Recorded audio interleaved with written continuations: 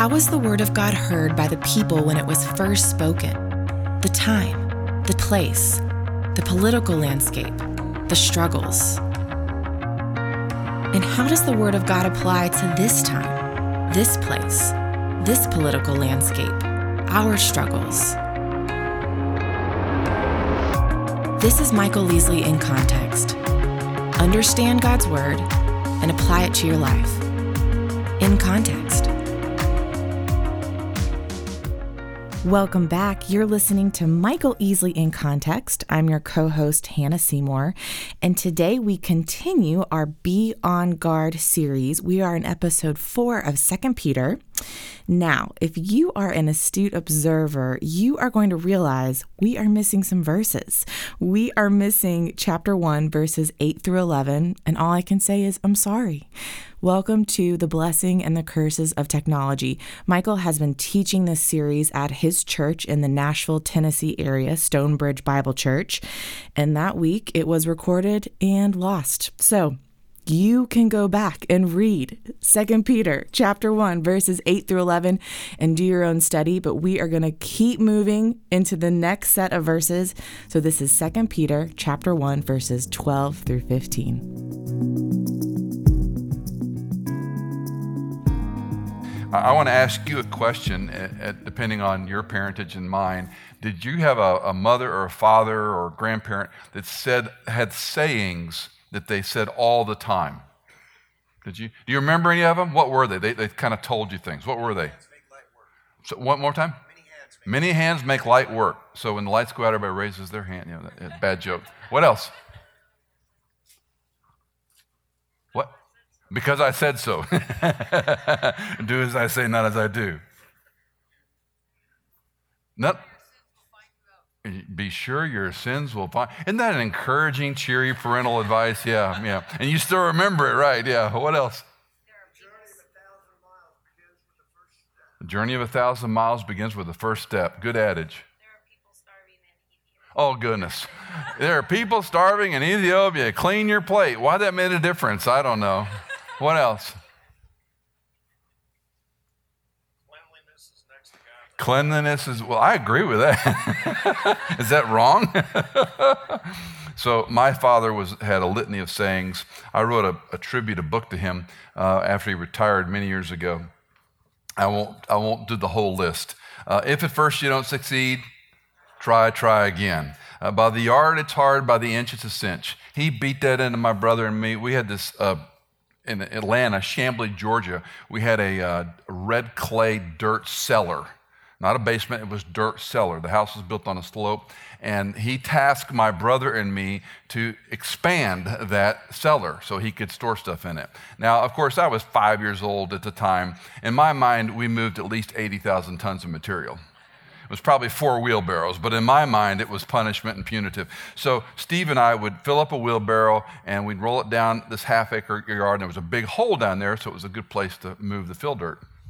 Well, he would sit there watching us, and of course, what do you do when you're a boy? You want to get through the job. So you fill this wheelbarrow as high as you possibly can, go about 3 feet and dump it. And then you got to clean it up. And he would just sit there on his shovel and go, by the yard it's hard, by the inch it's a cinch. I can still hear him, I can still see him saying it. It haunts me to this day.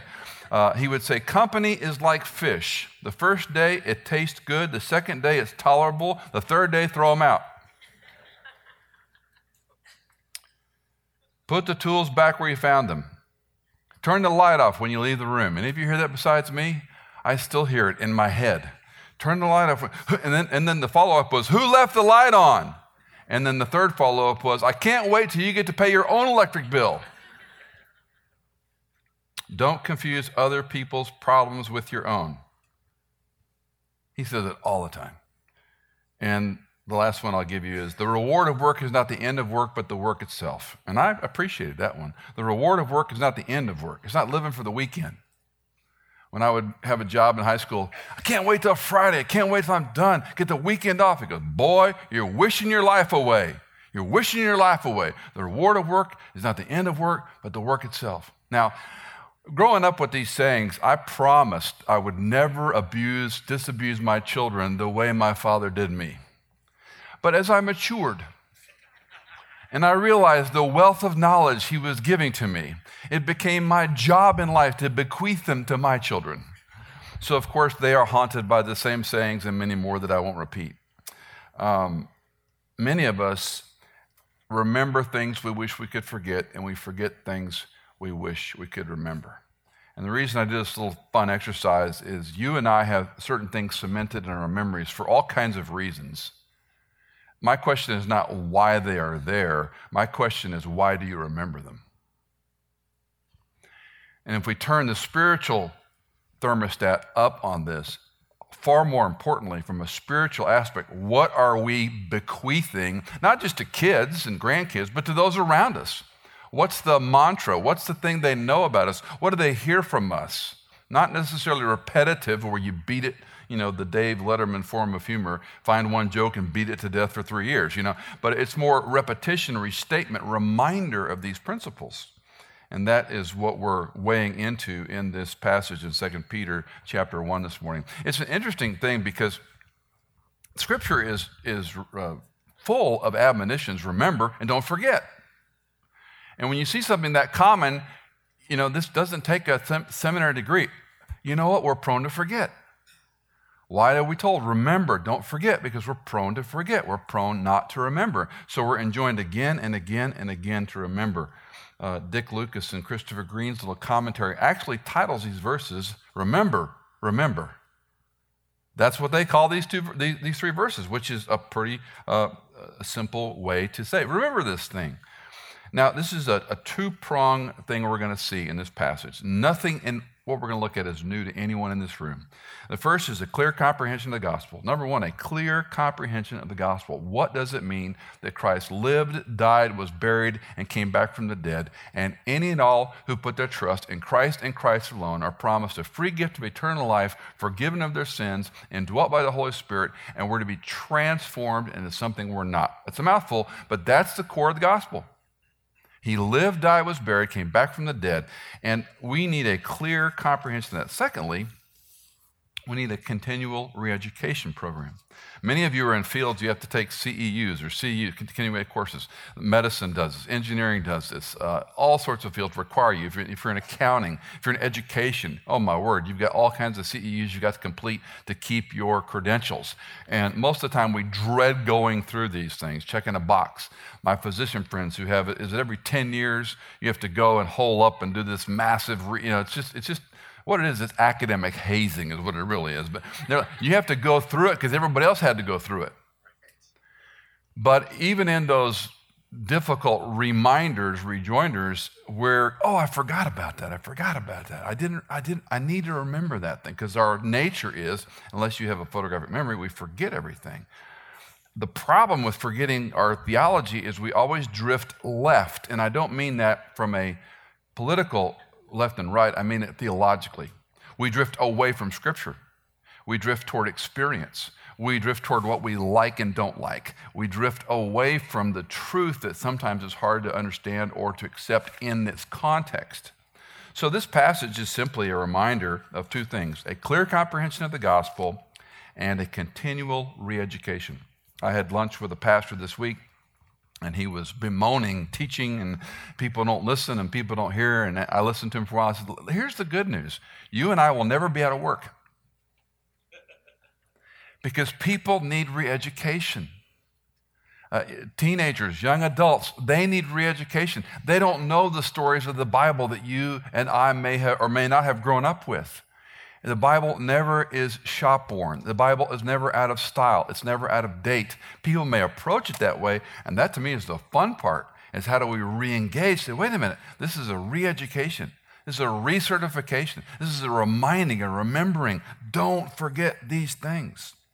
Well, the apostle, in a very personal manner, and I've put this in 2 points, he gives them a personal commitment about what he's going to do for them and to them, and he makes a personal obligation, a commitment and an obligation, a commitment and an obligation. Let's look at 2 Peter 1, verse 12.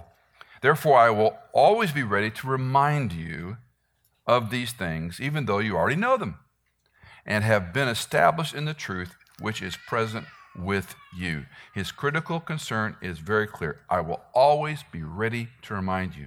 Not to bore you with the language and the verb tenses, but some of these things to me are helpful. The idea, I'm always going to be ready to do this. If you read through several English translations, you'll see how they try to explain this. I mean, cursory, yeah, I'm going to remind you. Peter's saying a whole lot more in one strophe. My job, my commitment to you as an apostle is to always be ready to continue to keep on reminding you no matter what. Only one other time is it found in our New Testament in a future tense, and it's an interesting way Jesus uses it. Matthew 24:6, you will be hearing of wars and rumors of wars. What's Jesus saying? You are always going to hear about wars and rumors of wars. My goodness, if you are a news junkie or even a casual reader or observer of the news, what are we worried about? China and North Korea and Russia and South and North Korea. We're all, they're building islands. China's building islands in the ocean that are claiming they're their territory in international waterway. When have any of us in this room, whether you're in your 20s or in your 70s, not heard of wars and rumors of wars? We're always on the edge. We're always on the brink. Interesting, our Lord and Savior said this 2,000 plus years ago. You will always be hearing about. Now, back to Peter's use of this little bit cumbersome language. I'm always going to be ready. I will never stop. I will eagerly talk to you about the gospel, and I'm ready to remind you of this thing. Don't know if you had opportunity to watch the Billy Graham funeral service.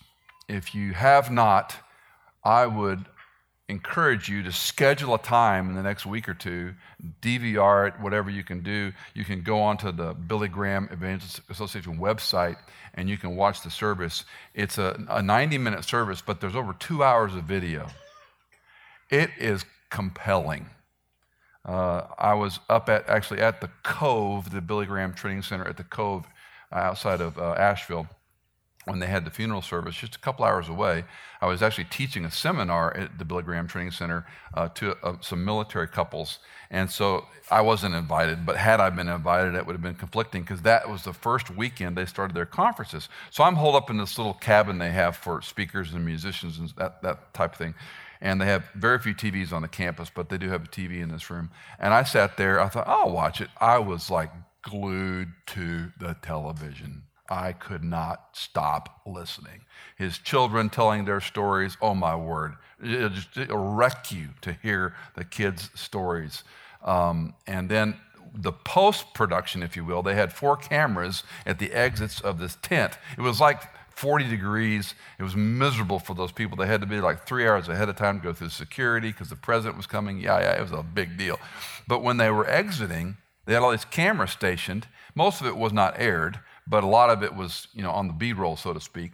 And hearing these men and women, many of whom you know, Christian celebrities, Christian musicians, Christian authors, leaders, pastors of huge churches, they stood in line to talk to these, Graham Association cameras, telling them why they were there and what they take. It was mind-boggling. And I'm sitting there going, here's a man that has been off the public screen for quite a while with his illness. And I'm master of the obvious. The one thing that hit me was his central focus was presenting the gospel of Jesus Christ. Sure, he made a lot of missteps early in his ministry, and we could talk about those endlessly. But at the core of who Billy Graham was to gather these people from all over the world in some location and relate the newspaper of the day to the gospel and their need for Christ. Who knows how many millions of people were exposed to the gospel and will be in heaven because this guy was focused on one thing. And I watched that program and I was reminded and convicted and reaffirmed and re-encouraged and discouraged in all points of, Michael, what's your life about? Are you, as the apostle says, always ready to remind them of these things? Every one of us in this room has a routine. They're not bad, they're just our reality. We wake up in the morning at a certain time. Maybe you're, a godly coffee drinking person. Maybe you're a person who drinks tea. I'll pray for your soul. But you get up, you have coffee, you get ready. Maybe you've got little kids and you got to deal with them when they start crying. Maybe you've got school children and you're getting their lunches packed and getting their, what powdered and getting them out the door, and you're working with teenagers and you got a job and maybe you both work and you're busy and you're going and carpooling, and it's a lot of moving parts. Life is routine and it is relentless. Those of you in the medical field, up super early, go to bed super late. Those of you in education, while school's in, you're owned by your school. On and on we could go. You independent employers who work at home, who are writers or have a business out of your home. Nothing happens unless you work. And the continuity of the routine, it's all good. It's the stuff of life. But when do we stop and go, wait a minute? How am I living for Christ? How in the routine of my life? And these passages cause me to pause. Just a quick reading of it. Look at how many times he uses the word remember or remind. You and my future are uncertain. We may or may not go through some difficult, hellacious things, but you must be established in the truth that you believe and that you are sharing with people. Peter notes this to the readers, and by the way, you and me, you already know this, and he says you have been established. Now, we can know a thing and not be grounded in it. And in conversations I have with young men and women in particular who've sort of jettisoned the church for all kinds of reasons, I just don't know that I believe that. And I'm not blaming student leaders. I'm not blaming churches. There's some tectonic generational changes going on in our culture. This is the biggest game changer, and we greatly underestimate what this has done to people's brains. There's a book written by Neil Postman called Technopoly, old book, 92, I think. He predicted the whole thing. When technology does for us what we could have done for ourselves. How many of you grew up with encyclopedias in your home? How many of you don't know what an encyclopedia is? We had two sets. We had Collier and World Book. And if there was a question at the table, one thing I thank my dad for and bless him to this day, was we had a question, what about something? Go get the encyclopedia. Well, that was like punishment. But nevertheless, we went over, and in those days, there was an index encyclopedia that you began with because you never know where the topic, and the Collier encyclopedia was what, like a 4 font? I mean, it was the smallest font in the universe, and it had like Latin and German and Greek, all this. Like, how are you supposed to read the Collier? None of us could read it, but Dad loved the Collier encyclopedias, and they were back in the den there. And then later we got the World Books. At least you could read those. Go look it up. Go look it up. When this first came out, that's how I viewed it. I've changed my opinion. I think the tacticity, the tactile nature of getting a book, of reading, of writing, does something to our neuroscience and our neuroplasticity that we're losing on this generation. Let's just say that's theoretically possible. When it comes to the Bible, how much more have we failed? So when you're raising your children and grandchildren, getting them in a book, reminding them of these things, they may know about it, but they've not embraced it. One of my kids years ago showed me, I forget what it was called, but you can ask this app any question, like did Columbus discover America, or what time is it in Greenville, whatever. And she would use this for all answers. And I go, well, that's a cool tool, but are they being established in knowledge? If it's immediately accessible, that's helpful and convenient. I like it many times when I'm going somewhere. Where's the address? I mean, how could you do maps today? Really, how could you do maps today with the evolution of so many roads and developments? You can't keep up. Even this stuff can't always keep up. I love this stuff. Don't hear me dissing it. I just think there's been a change of it. Are you established in what you believe? When it comes to the gospel, life, death, burial, and resurrection, and any and all who put their trust in Christ and Christ alone are guaranteed forgiveness of sin and eternal life. Benchmark. Have you embraced it? You can know those words and say, yeah, my parents drug me to a church that taught that. I have a friend who believes that. I don't really know that I agree with that. They have knowledge, but they haven't embraced it. And certainly no. Look at 5 websites and you'll get 4 different views, right? This word established is an interesting term. When I was growing up, my father was a Depression dad, born in 1922. And so if you had Depression parents, or you is one, you never bought anything you couldn't scrounge. You saved everything. If something came in a small crate, you took the crate apart, you put the nails in a little jar, and you saved the wood because someday you might need it. I grew up with that. I mean, it haunted me for many years. I was kind of that way till probably the last decade. I saved everything until I had to keep moving it. But my father would save everything. So the first home we bought, 1980, where is she, 6? 5? What year did we buy our first home? If you don't remember, we're in trouble. 85. Little tiny 1,400 or less square foot Fox and Jacobs home. Some of you from Texas, we call them Fox and Jacobs. Anyway, we bought this little house, and my father and mom come to help because they're great helpers. And he says, we got to build you a workbench. Okay, let's build a workbench. Understand, the Christmas before, he gave me a Christmas present. He gave me a bench vise. That's my father. When I turned 16, he gave me an ohm meter. And the rest of you who don't understand this, it's okay. Just, I'm an old guy. I mean, this was my dad, That's what you got. It's like getting a hammer and a tool kit, basically. So we got to build a workbench for the vise that he gave me, this bench vise.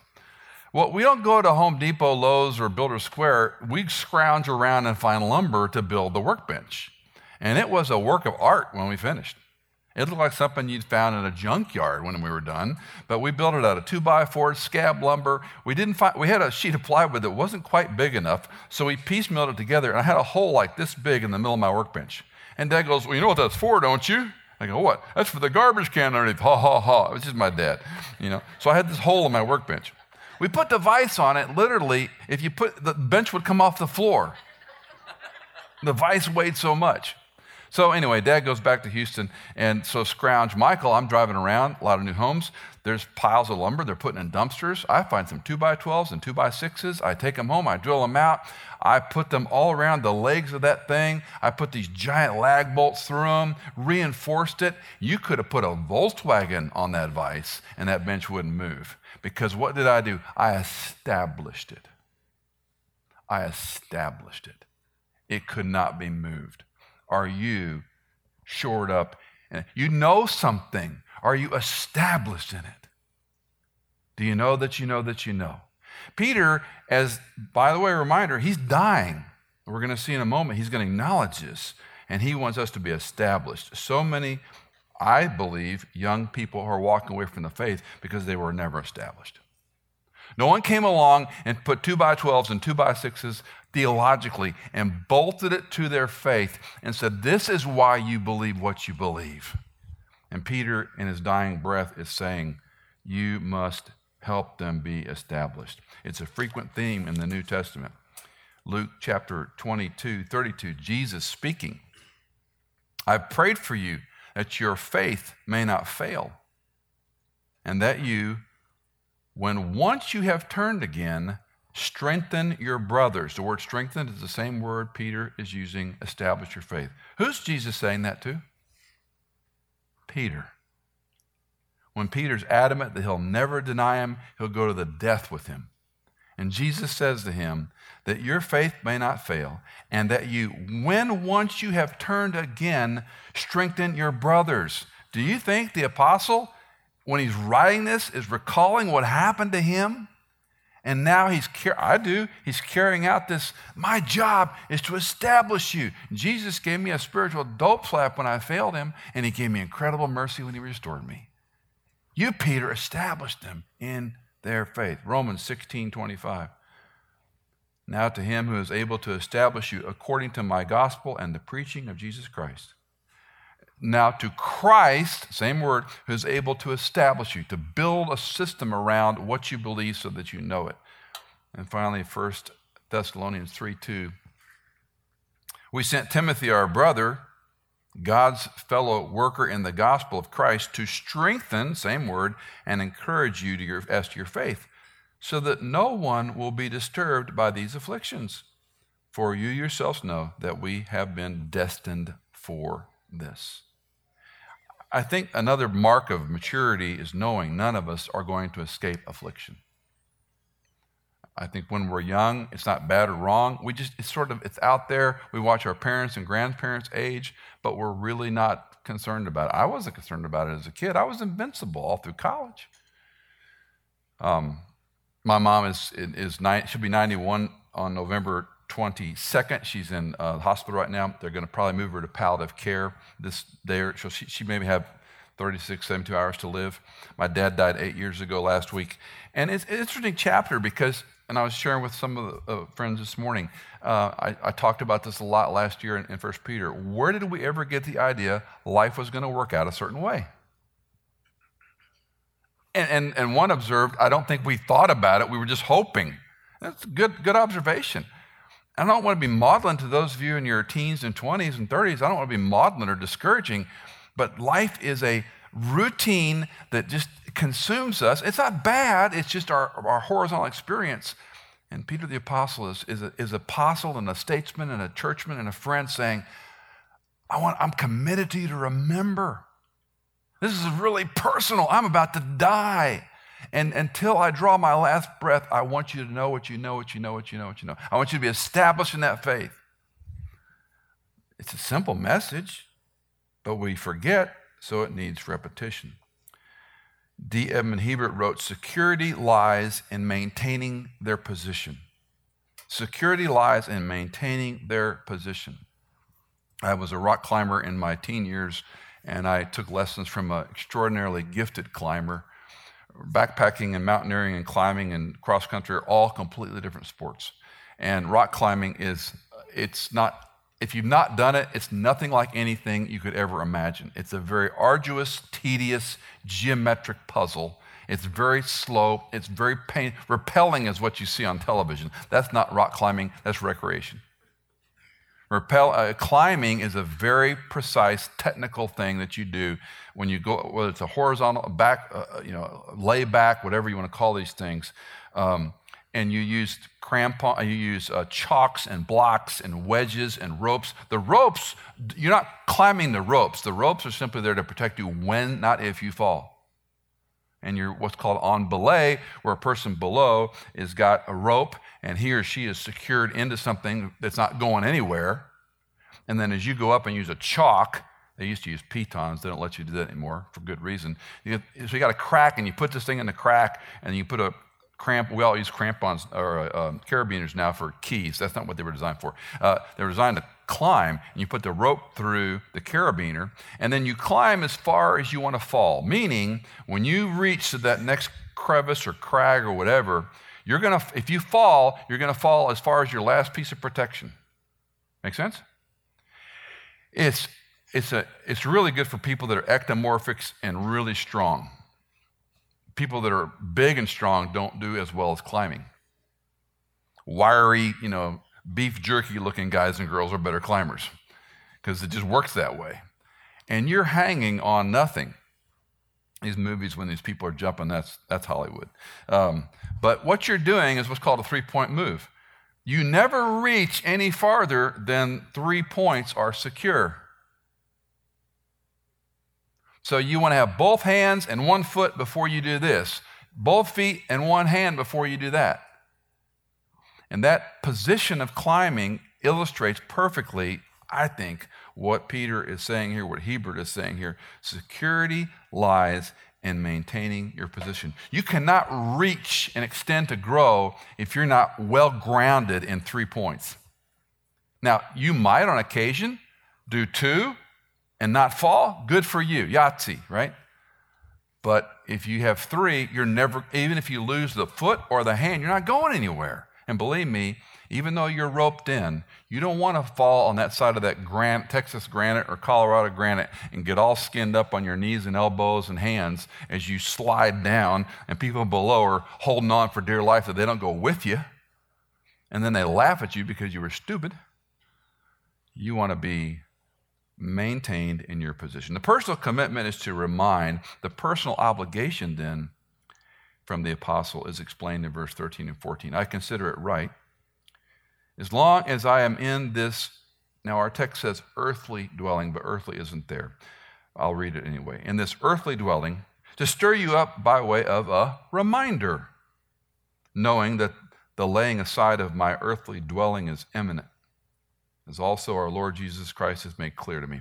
And I will also be diligent that at any time after my departure, you will be able to call these things to mind. Peter's acknowledging his time is running out. There's a wonderful set of opinions on how he knew what the Lord Jesus had revealed to him. I don't think that's really the point of the passage. He says, I know I'm going. I know my time is short. But Peter in this passage says, I've got a duty, and my duty is to remind you. I've got a personal commitment to remind you, but even more, I've got a duty. I've got an obligation. I'm going to fail if in my last days, weeks, months, year, I don't remind you all the way out the door. Wayne, again, did a wonderful job. If you weren't here, you can go to the Stonebridge Bible page, and we post all the messages right away. They're probably a week or two out, but I think we have all 7 or 8 of them up there by now. And listen to his passage, to the passages. But he walked through Peter's life in a helpful way to say, this is who this guy is. We could spend a lot of time in John 21:17 where Peter's restored. And in that precious scene where Jesus is talking to Peter, who no doubt feels terrible. If you love me, you'll tend my lambs, you'll shepherd my sheep, you'll tend my lamb. Peter, do you love me? Do you love me? And it hurt Peter's feeling. Lord, you know I love you. And the threefold opportunity to say I love you out loud paralleled the threefold opportunity when Peter, I don't know him, I never knew him, and curse, I have no idea who this guy is, leave me alone. Well, Peter refers to this earthly tent. Again, dwelling place is the word. Some of your Bibles use the word house. The HCSB uses temporary earthly dwelling. They don't want to give you lots of room. The word dwelling would be an easy word for the first century reader. They would know what that meant. It was a tent. They just like if you say, I'm going home, everyone else goes, oh, you've got something that's brick or vinyl or a combination of brick and vinyl or a house. We have a picture of our mind what it means to go home. They knew what a dwelling was. A dwelling wasn't a hole or a cave. The First Testament nomenclature, a dwelling was a tent. It was a portable home. They didn't have homes like we envision today. The same word is used in 2 Corinthians 5:1 by the Apostle Paul, for we know that if the earthly tent, which is our house, is torn down, what's he talking about? If we die. If this temporary tent is torn down, but he goes on, we have a building from God, a house not made with hands, eternal in the heavens. Jesus made it clear, Peter, your tent's about to fold. It's coming up soon, which made him all the more determined to have a duty so that we don't forget, that we remember. You hear the euphemistic phrase when someone is diagnosed with cancer or they've gone through chemo or radiation. Maybe you've done this, maybe you have a close family member, a loved one, and they'll say, you need to make arrangements. That's an idiom, that's a euphemism. What does it mean? You're going to die. Go home and get ready to die. Well, how do I do that? Well, you check your insurance, you have an executor, all the legal things.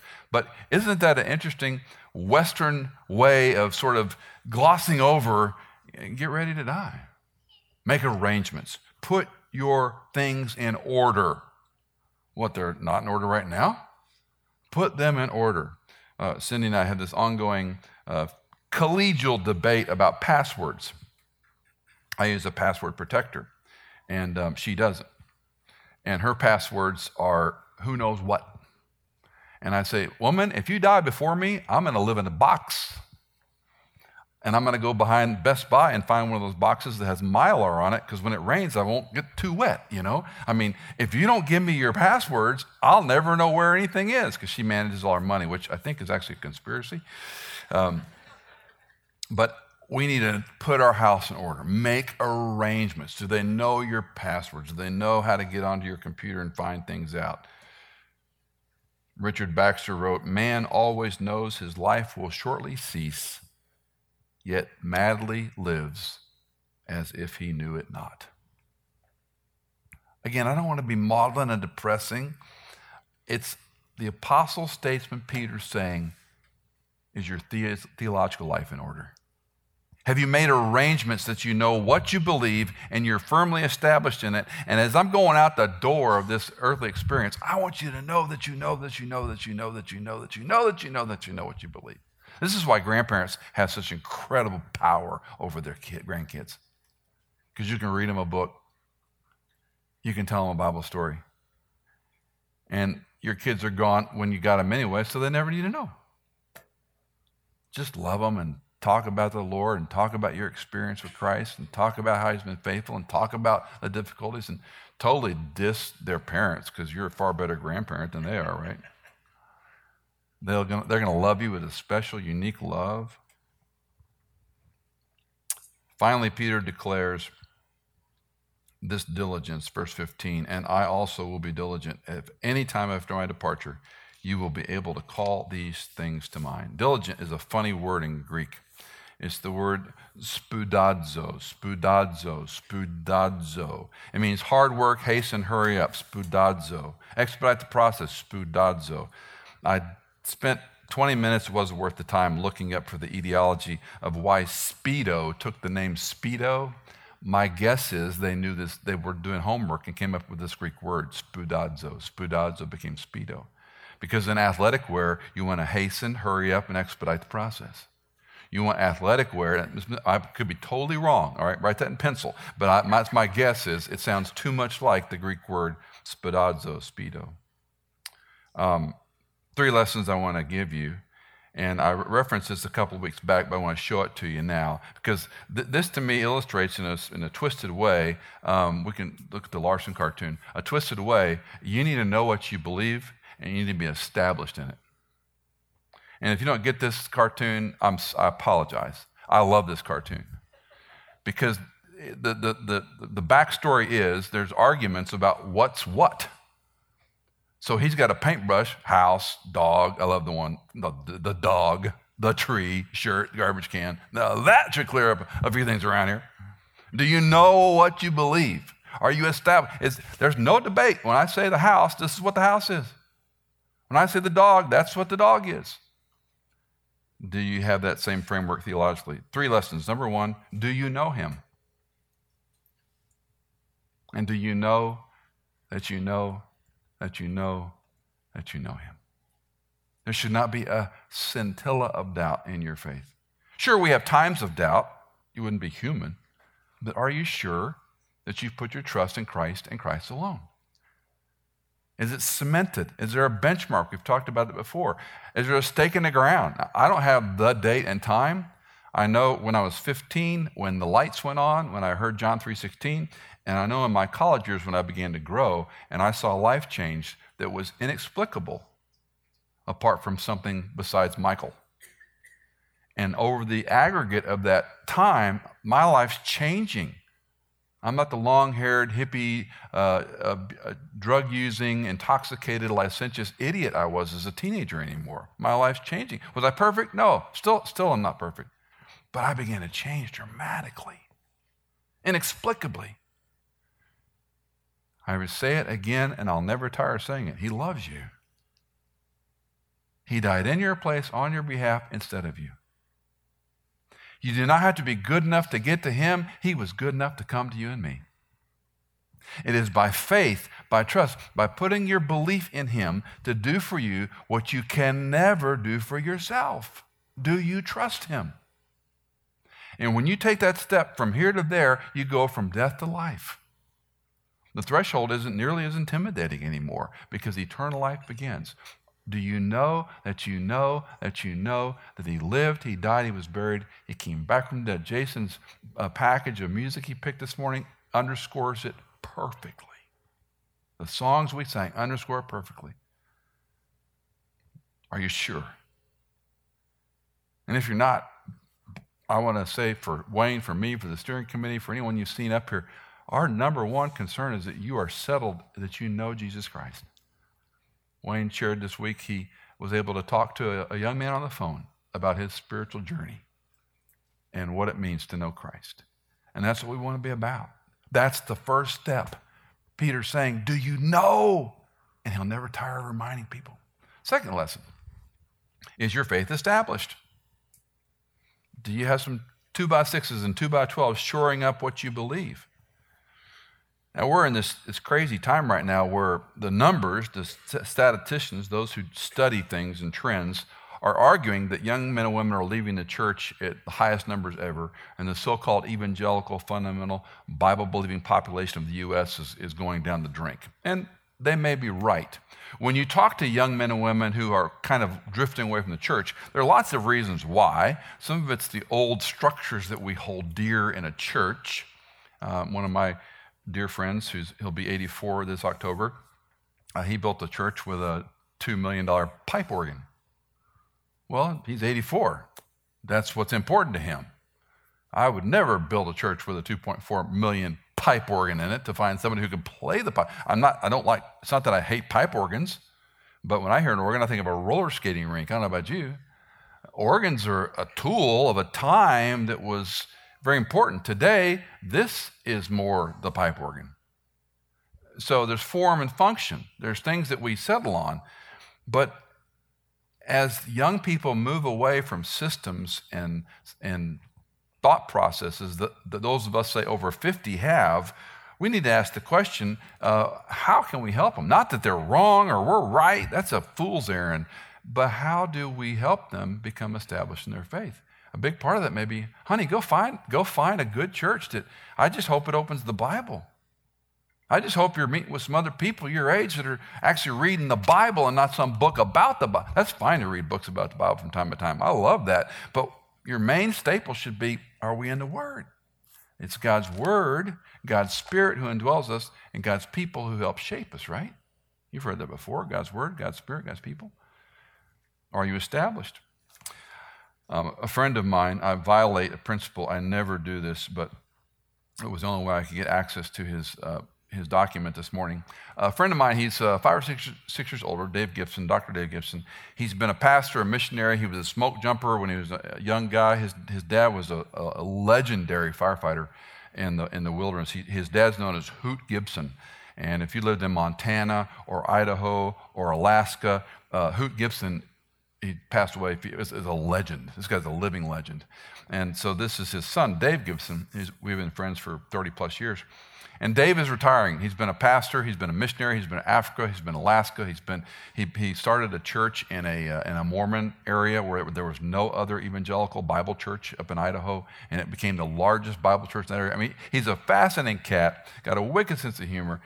Cindy and I and a couple were with him in Dallas a couple weeks ago, and one of them asked him, "What are you going to do now, Dave?" Because he's retiring from East-West ministry, moving to Idaho, and he said, "Well, I've started an Inter-Mountain Ridge Runner ministry."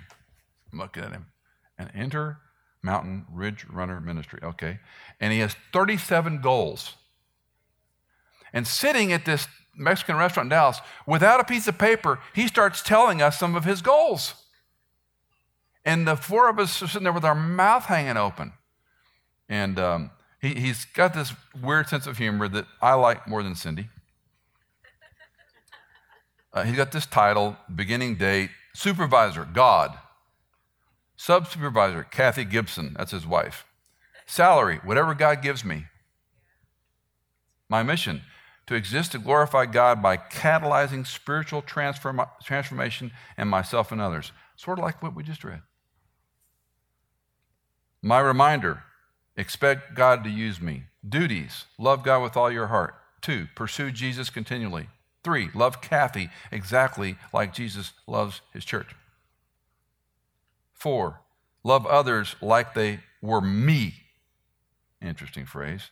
Starting with my kids and grandkids. 5, love myself well. No self-contempt, no self-pity, no learned helplessness. 6, love, encourage, help, model, and mentor for my kids and grandkids. 7, love, encourage, help, model, and mentor younger people God brings to me. 8, love, encourage, help, model my peers and longtime friends. 9, listen for the exact shape of what is next in my life. 10, write spiritual transforming, catalyzing material. He's a great writer. 11, preach spiritually transforming, catalyzing messages. On and on he goes. Backpack with my friends, backpack with my grandchildren, hike with my friends. Just silly stuff he wrote down on a piece of paper. The four of us sat there going, one of you put a piece of paper and a pen on a table and written down 5 things you want to do deliberately, intentionally, with your marriage, with your family, with your friends. The apostle is pleading, I will remind you. Not only will I remind you, it's my duty. And if you die and you don't remember, turn the light off when you leave the room, boy, I failed you. What are your kids going to say when you and I die? Number 1, do you know him? Number 2, is your faith established? Number 3, who and whom are you reminding what? Who and whom are you reminding what? Again, we're all at different stages of life, and we're busy with good, important things. Whether you're in your 20s without kids, whether you're single, you're still in school, whether you got a house full of kidlings you're trying to raise and get on the right track, wherever you are, ask and answer the question, whom are you reminding? Are you established? Do you know what you know? Do you know what you believe? Are you settled in that? When my mentor, Floyd Sharp, was dying, he'd been in and out of the hospital, and his heart was failing, and he'd had bone cancer and this, that. He was only in the 70s. But they needed to do a procedure to try to do an angioplasty on him, and they were very concerned he would live through it, but if they didn't do it, he was going to die. And the doctor's name, who I won't mention, let's call him Dr. Smith, was very cautious, as he should be, saying, look, you may not survive this, and da-da-da-da-da. Well, Floyd, in this 2 or 3 weeks in the hospital, had been sharing Christ with anybody that walked in his hospital room. And he told this Dr. Smith, he grabbed his forearm and he said, Doc, I know you're going to do your best. Whatever happens is okay, because I know where I'm going. But I have one request, that you investigate the claims of Jesus Christ like we've talked about so many times. That was Floyd's last thing he said. He died in that procedure. What a way to go.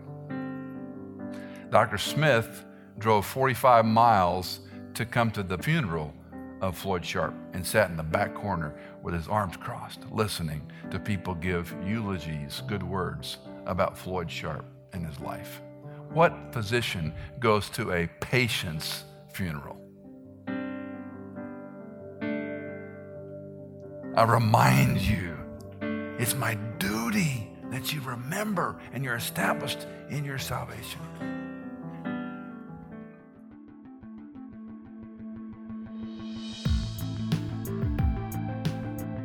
In Context is engineered by Chad Cates, produced by Hannah Seymour, and music composed by Tycho, Chad Cates, and Blair Masters.